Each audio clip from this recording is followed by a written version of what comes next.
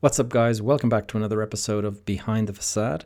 Today is episode 95, and if it's just myself doing a solo episode after last week's guest, Jake Clopton, he was talking about turning a crisis into opportunity. And that is a theme I quite like, and so I just kind of thought today what I'm going to do is have a look at it from the point of view of being a contrarian investor. Now, that is someone who goes against the grain. So if a crowd is zigging, you want to be zagging, and so on. So let's have a discussion today on contrarian thinking and some of the ways you might bring about contrarian thinking when you're investing in real estate and the property sector. So sit back and relax while I get into this week's show.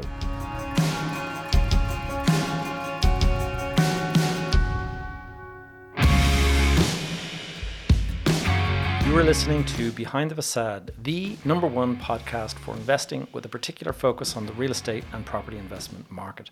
I am your host, Gavin J. Gallagher, and on this podcast, I'm going to be exploring the mental and emotional game often playing out subconsciously, both in your mind and the mind of everyone else in the real estate market. The key to success in this game is to master your mindset and behavior, to take control of your thoughts, your emotions, and most importantly, your ego. Welcome to the show. All right, welcome back, guys. So today I'm going to be talking about contrarian thinking and developing a mindset for investing in real estate around the whole contrarian sort of thinking methodology. But before I do, I just wanted to give you a quick shout out to an old pal of mine, Ronan, who I have known since I was back in college doing architecture way back in the day. And we just caught up on phone recently this past week, and he told me that he's actually listening to the podcast while he is out on his hikes. So he apparently, myself and David McWilliams are the two people that he likes to listen to when he's out hiking. So interesting choice there. I don't actually listen to David McWilliams much, but hey, Ronan, you're most welcome. I'm delighted to have you on board. And while I'm at it, I should also give a big shout out to all of you long-time listeners. Guys, I am so grateful for your trust and loyalty. It means a great deal to me. And before I go in any deeper into today's show, I just wanted to tell you that for those of you who are listening, if you've been here from the very start, if you're only at the very start of your own investment journey, I want to do something to reward you for being a listener of the show and things like that. So what I've actually been working on, I've been developing a kind of beginner's guide to property investing. Now it's going to be completely free. It's going to be in the form of an ebook, I guess, because I don't think you're going to get a publisher to publish something like this. But what I'm going to do is make it completely free to all listeners, basically. So if you are a listener, probably the best way to get your hands on this will be as a member of the Facebook community. That is the Behind the Facade community over on Facebook. Now, alternatively, if you're not on Facebook or if you're not in the community, or a lot of people just don't have Facebook profiles, I've figured. And if that is the case, then just simply send me an email. Send it to the address podcast@behindthefacade.fm. That's FM as in FM radio. And if you send that to me, just say that you're interested in getting that ebook, and I'll make sure that you get a copy sent over to you. Now, I should also mention that as part of developing this book and the chapters and kind of figuring out it all, what I've actually done is created a new online program, sort of, I suppose, a training program that's going to be launched fairly soon. And it'll actually be tied into the book. Now, the book will be completely free, but the way I'm working the program, it's going to be kind of an accelerator that you join, and over a 6-week period, you're going to be able to kind of work with me in figuring out how to become an investor and the strategies that you should adopt, risk, how you can basically measure risk, and how you can value properties, and how I go about, looking at property and evaluating a site and various things like that. So look, the reason I've done this is because, if you've been listening for a while, you'll know that I established a high-level mastermind in August of last year.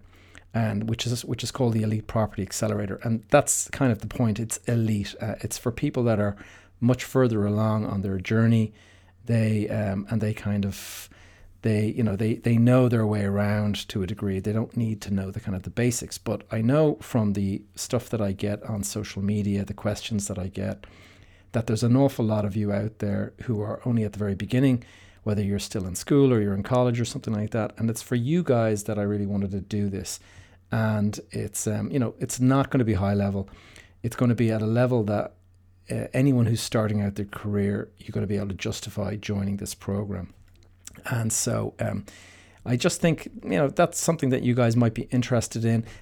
It's going to be released or launched in a couple of weeks' time, and it's going to be priced like very low. The idea is to make give every single listener an opportunity to participate in this sort of, I suppose, a first-time investor program.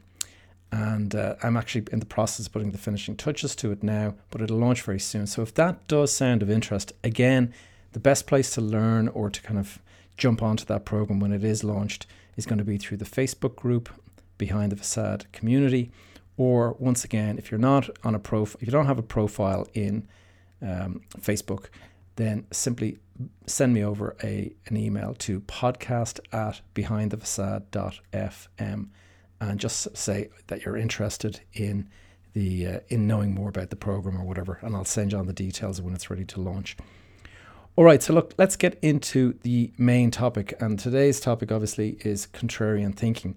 Now, I should start by saying, and this is linked to it, is that I received a message on LinkedIn from a chap called Owen. And Owen, if you're listening, thank you for your message. And when Owen told me there recently that he and his friends were listening to the episode I did a couple of weeks back, and I mentioned crypto investment. I mentioned different types of investment, and he said to me that the people that he knows turned off the episode when they heard me say that you can't make an income from crypto, and they suggested that, and Owen suggested that I should cover some of the virtual real estate investment opportunities like that are available in VR games. There's advertising, you can buy spots in the game and things like that.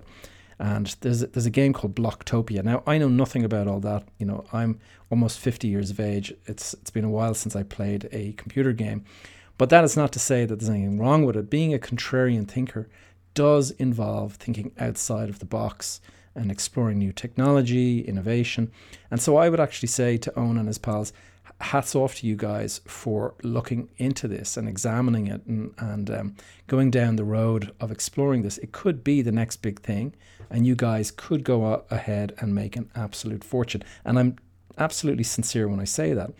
But just in my defense, first of all, I want to point out that when I was talking about crypto and stuff, I was specifically discussing Bitcoin, and I went into the history of the pricing of Bitcoin and stuff, and it goes up and it goes down, and so specifically I was talking about that. And I think I also mentioned that there are in the region of 15,000 coins, digital coins out there, and tokens. And so that being the case, I've learned in my career that a little knowledge can be a very dangerous thing. If you're going to kind of dabble in any kind of investment, make sure you become a real expert and you know it inside out, because just dabbling around the edges ends up costing you money. Now, you might get lucky and you might make, the first time you invest in something, you might do really, really well, but that kind of sucks you in. And if you haven't actually learned some of the basic fundamentals, you can actually really lose a lot of money on that. And I'm not sort of saying that crypto specifically. I'm saying this about any investment at all. I'm saying that people who have gone and invested in real estate without knowing how real estate works have lost money. People who have invested in the stock market without understanding what they're doing, they have gone and lost a lot of money. And the worst way to lose money in those investments is to actually be successful initially, because you get in, you get this confidence that you actually think you know what you're doing because you've made some money, but in fact it's kind of a false sense of security. You can actually get really badly hurt doing that. And I'm speaking from experience. Now, I have too many responsibilities. Like I look after a business park with 1.5 million square feet of office, and I'm looking after the renovation of a number of those buildings. I'm looking after lots of different sort of private investments and stuff like that. So I'm just not going to find the time to go out and start exploring these new fields. I'm going to leave that up to Owen and his pals and stuff like that to go and do that. But I do think that it's just worth thinking about this. I mean, if you go out and find these new fields at a young age, like when you're at the beginning of your career, and you can establish yourself like as a leader in that field, you could actually do extremely well. So don't let me, put you off any of that kind of stuff. And I just think, well done, guys. But I do, I've always loved innovation. I've loved technology. I even attended the tokenization of real estate conference in London a couple of years ago. So it's certainly on my radar, but it's not a principal area of focus. And because, to do that, I'd have to kind of being an expert in a field to be able to kind of go into it in a significant way requires you putting thousands and thousands of hours of research, reading, and all that kind of stuff. And if you're going to do that kind of thing, then fair play to you. You're going to actually develop this position, develop all this knowledge.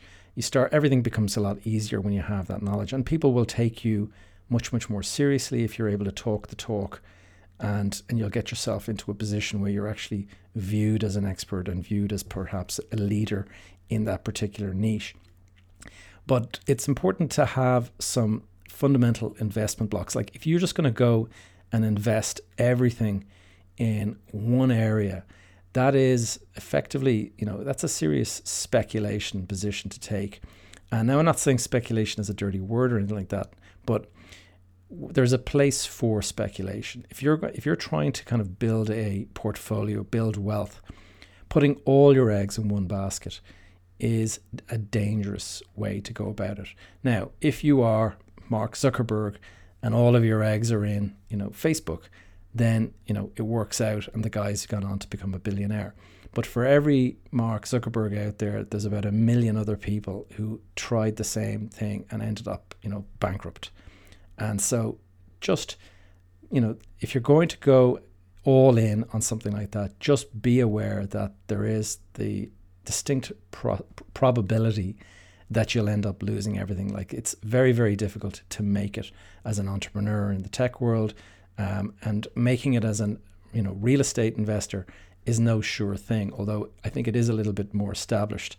And so there's a chance that you'll flame out in that whole sector, but there's also a chance that you'll be one of those guys that made it through and end up extraordinarily wealthy. So good luck with that, guys. But just the whole thing about building a portfolio of a wealth. To build wealth, you need to build a portfolio and make sure that there are some fundamental kind of blocks that are sitting in there that allow you to just avoid some of the volatility. Like if you go and have 95% of your portfolio all in a sort of a technology like that, you could become a billionaire overnight, or you could just lose every single penny that you have in wealth and be left with whatever the 5% is left. If you swing it the other way around and have 5% of your wealth on that kind of risky speculation, you could end up with, tens of millions on that speculation, but you'll have the fallback of something if it doesn't work out. And so it's just, it depends on your mindset. Because over the years I've seen things go wrong. Like there are sort of asset classes that are more or less volatile and susceptible to shocks. And shocks are things that happen with little or no warning, obviously. The very word shock, that's exactly what it means. But if you go back to, for example, September the 10th, 2001, everybody would have gone, to bed that night thinking that this is just another September like any other September. The next morning at 8 o'clock in the morning, the Twin Towers were hit by the two airplanes, and nobody could have predicted that except, Osama bin Laden, obviously. And that just transformed the market overnight. The next morning you went to bed thinking your investment portfolio looked pretty secure. The next morning you find that you have been crushed. The Wall Street itself, the stock exchange, was actually shut down for, I think it was like 5 days, because the whole area was like a war zone with rubble and dust and all that kind of stuff. And, airline stocks, travel stocks, they just completely crashed. I can remember there was no planes flying for a couple of days and stuff.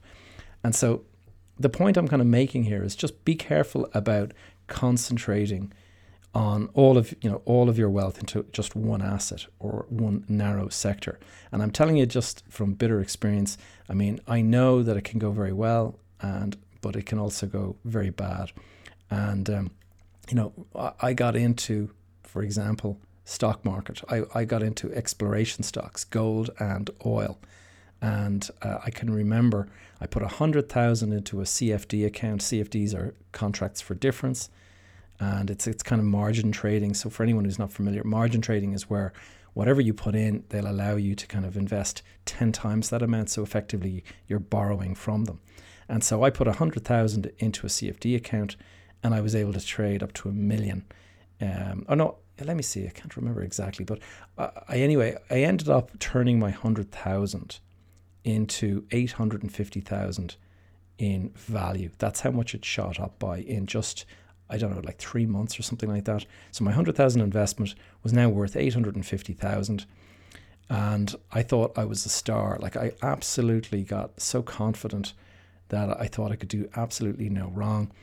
And then what happened is there was one of these shocks. Something happened to the market, and next minute exploration stocks were out of favor, and the entire position reversed.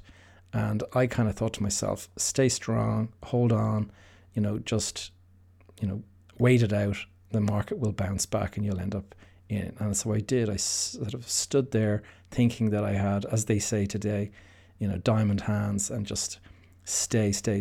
And in the end, I watched my 850,000 profit go all the way to zero and then sink below zero. Because it was margin trading, it actually went down another 100,000. So I went from losing my 100,000 investment to actually having to put another 100,000 into that.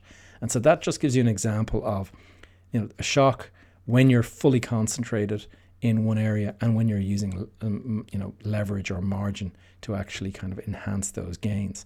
And I felt pretty sick for a while. I had to go from this feeling of incredible confidence and feeling like you're kind of a star trader to suddenly feeling like a complete idiot who's not only lost the original 100 grand, but you've had to kind of put another 100 in from all these margin calls. It was extremely painful. Now, if I was not highly concentrated in those stocks, I would never have seen those huge gains. And so, I mean, it's kind of obvious. If I didn't see those gains, I wouldn't have seen those losses. So I wouldn't have been any of the wiser. But if I had sort of gotten out at 850 and I put some of the money into other stocks and shares, I'd probably still have a decent portfolio there today. And if I put it into some non-correlated assets, that would have been the smart move. And that would have just meant that I took some of the money out. I probably would have lost whatever I had left in, but I would have taken some money out. So taking some profits, you'll never go broke taking a profit, as they say. Now, on another example, when I was, back in just pre-2008, I was, I'd say 99% concentrated on real estate. And it was an incredible ride up to that point. I saw my net worth rise by, several million over a couple of years. And literally maybe for about 5 years, I was seeing 2 to 3 million a year gain in my net worth. It was just absolutely insane. And it was this crazy wild ride that the Celtic Tiger was. But that kind of growth messes with your brain and your mindset. And again, I started to feel completely invincible, super confident. I remember being out for dinner with pals and they were talking about, Gavin, what are you doing? What are you buying? And I was telling them that I had just made this big investment, borrowed all this money, and they were all saying, God, are you not nervous about, borrowing so much money? And they could not convince me otherwise. This was absolutely, I was making so much money. It felt so right to me. It felt like I was absolutely in the right place at the right time. I knew exactly what I was doing. And I can even remember we were joking about, they said, like, what would you do if you won the lottery? And like the lottery was 10 million or whatever. And I said, if I won the lottery, the 10 million lottery, I would, probably put all that money into more and borrow up, go again and keep on borrowing more and more. And it was just this mindset that I was in because I had seen no losses up until that point. And then along comes the shock. The shock in this case was Lehman Brothers, 2008. And it changes everything and everyone. And I mean everyone. Within a couple of weeks of Lehman Brothers, everyone was trying to get out of the market, trying to sell their property. And of course, what happens when everyone is trying to get out? The price collapses. And so look, I'm not here to make bearish predictions. I'm actually quite an optimistic guy. And but I just do think that, if you're going to be if you want to become a professional investor, if you want to make this a career and you want to kind of build serious wealth, what you have to do is sort of step back every now and then and take stock and kind of be unemotional and kind of logical and rational and just step back and just say, okay, let's have a look at this now. Bury any kind of thoughts of, diamond hands or all this kind of stuff. Just for a moment, look at it objectively. And, would there be a sensible move that maybe your dad or your grandfather or somebody would kind of be advising you? And, assessing that without any emotion attached to it, just to see, like, would it be worth my while? Like, what kind of risk is it taking profit off the table? I mean, if you're putting, 10,000 into something and it turns into 100,000, you might be inclined to say, why would I sell out of now? Like, that 100 could become 1 million. And I get it. But that 100 could also become 40 and 20 and 10. And so it never does any harm to kind of take something out. But I know it does feel like you're kind of hemming and hawing and kind of flip-flopping. I believe there are two extremes in the mindset of investors. And you're either kind of on the side of, you're either in one, sort of stepping towards one or stepping towards the other. And, on the one extreme, if you think about a line and there's a left end to the line and there's a right end to the line. And if you think about, on one end is the gambler. And that is the person who takes big, chunky bets, doesn't put a huge amount of thought into it, just goes for it. And on the complete opposite extreme of that is the analyst. And the analyst is going to make charts and lists and spreadsheets, and they're going to analyze every single possible scenario, every option until the cows come home. And they'll research and research until they're blue in the face, and then they'll go and do more research. And that is called paralysis by analysis. And those are the two extremes. Now, everybody sits somewhere in the middle of those two extremes. And I know some people that sit very much on the analyst side and they find it very hard to make a decision. And then I recognize in myself that, back pre-2008, I was as close to the full out, extreme of the gambler. And I was taking bets on things that, probably the analyst would have turned the hair of the analyst white. And if you are closer to the gambler, you're going to have no issue making a decision and taking action, and that is a good thing. But sometimes you don't fully consider all the facts, and you end up making those costly mistakes. That was me back in my 20s and 30s. Highly concentrated in property, saw massive gains, like millions on a single deal. But then along comes Lehman Brothers and blows up the market. And I ended up going from being, tens of millions positive to being 16 million negative. That is like below zero, to the tune of 16 million. And on the other hand, I know plenty of analysts who would never have made the investments that I made in the first place, so they never would have had the millions. but then they wouldn't have ended up negative either. And so they would have just kind of trundled along. And so there are pros and cons to these extremes. But it's probably best to try to kind of find a happy medium rather than being at one extreme. Like if you're on one extreme, if you're in the gambler extreme, you can see all the wins, but you can also see all of the losses. And if you're on the analyst, side, you're just not going to take a huge amount of action. So you want to try and find a happy balance there. And it's, before I finish up, guys, I just thought, like, what am I saying here? Like, I just want you to remember that whatever the crowd is doing is often the complete opposite of what you should actually be doing. Now, that can be a kind of a bit of a generalization, obviously, but at least when it comes to a crisis or following a kind of a big shock, and now when that happens, going against the crowd is what you need to be doing. Now, bear in mind that real estate does lag behind other investment markets quite a lot.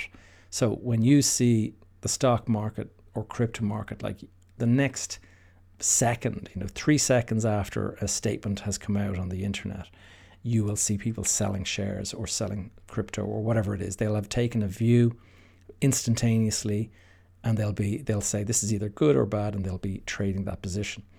On the other hand, the real estate market, if you heard some bad news tomorrow and you decide you want to get out of real estate, you're going to have to market the property. You're going to have to go to legals. You're going to have to do all this.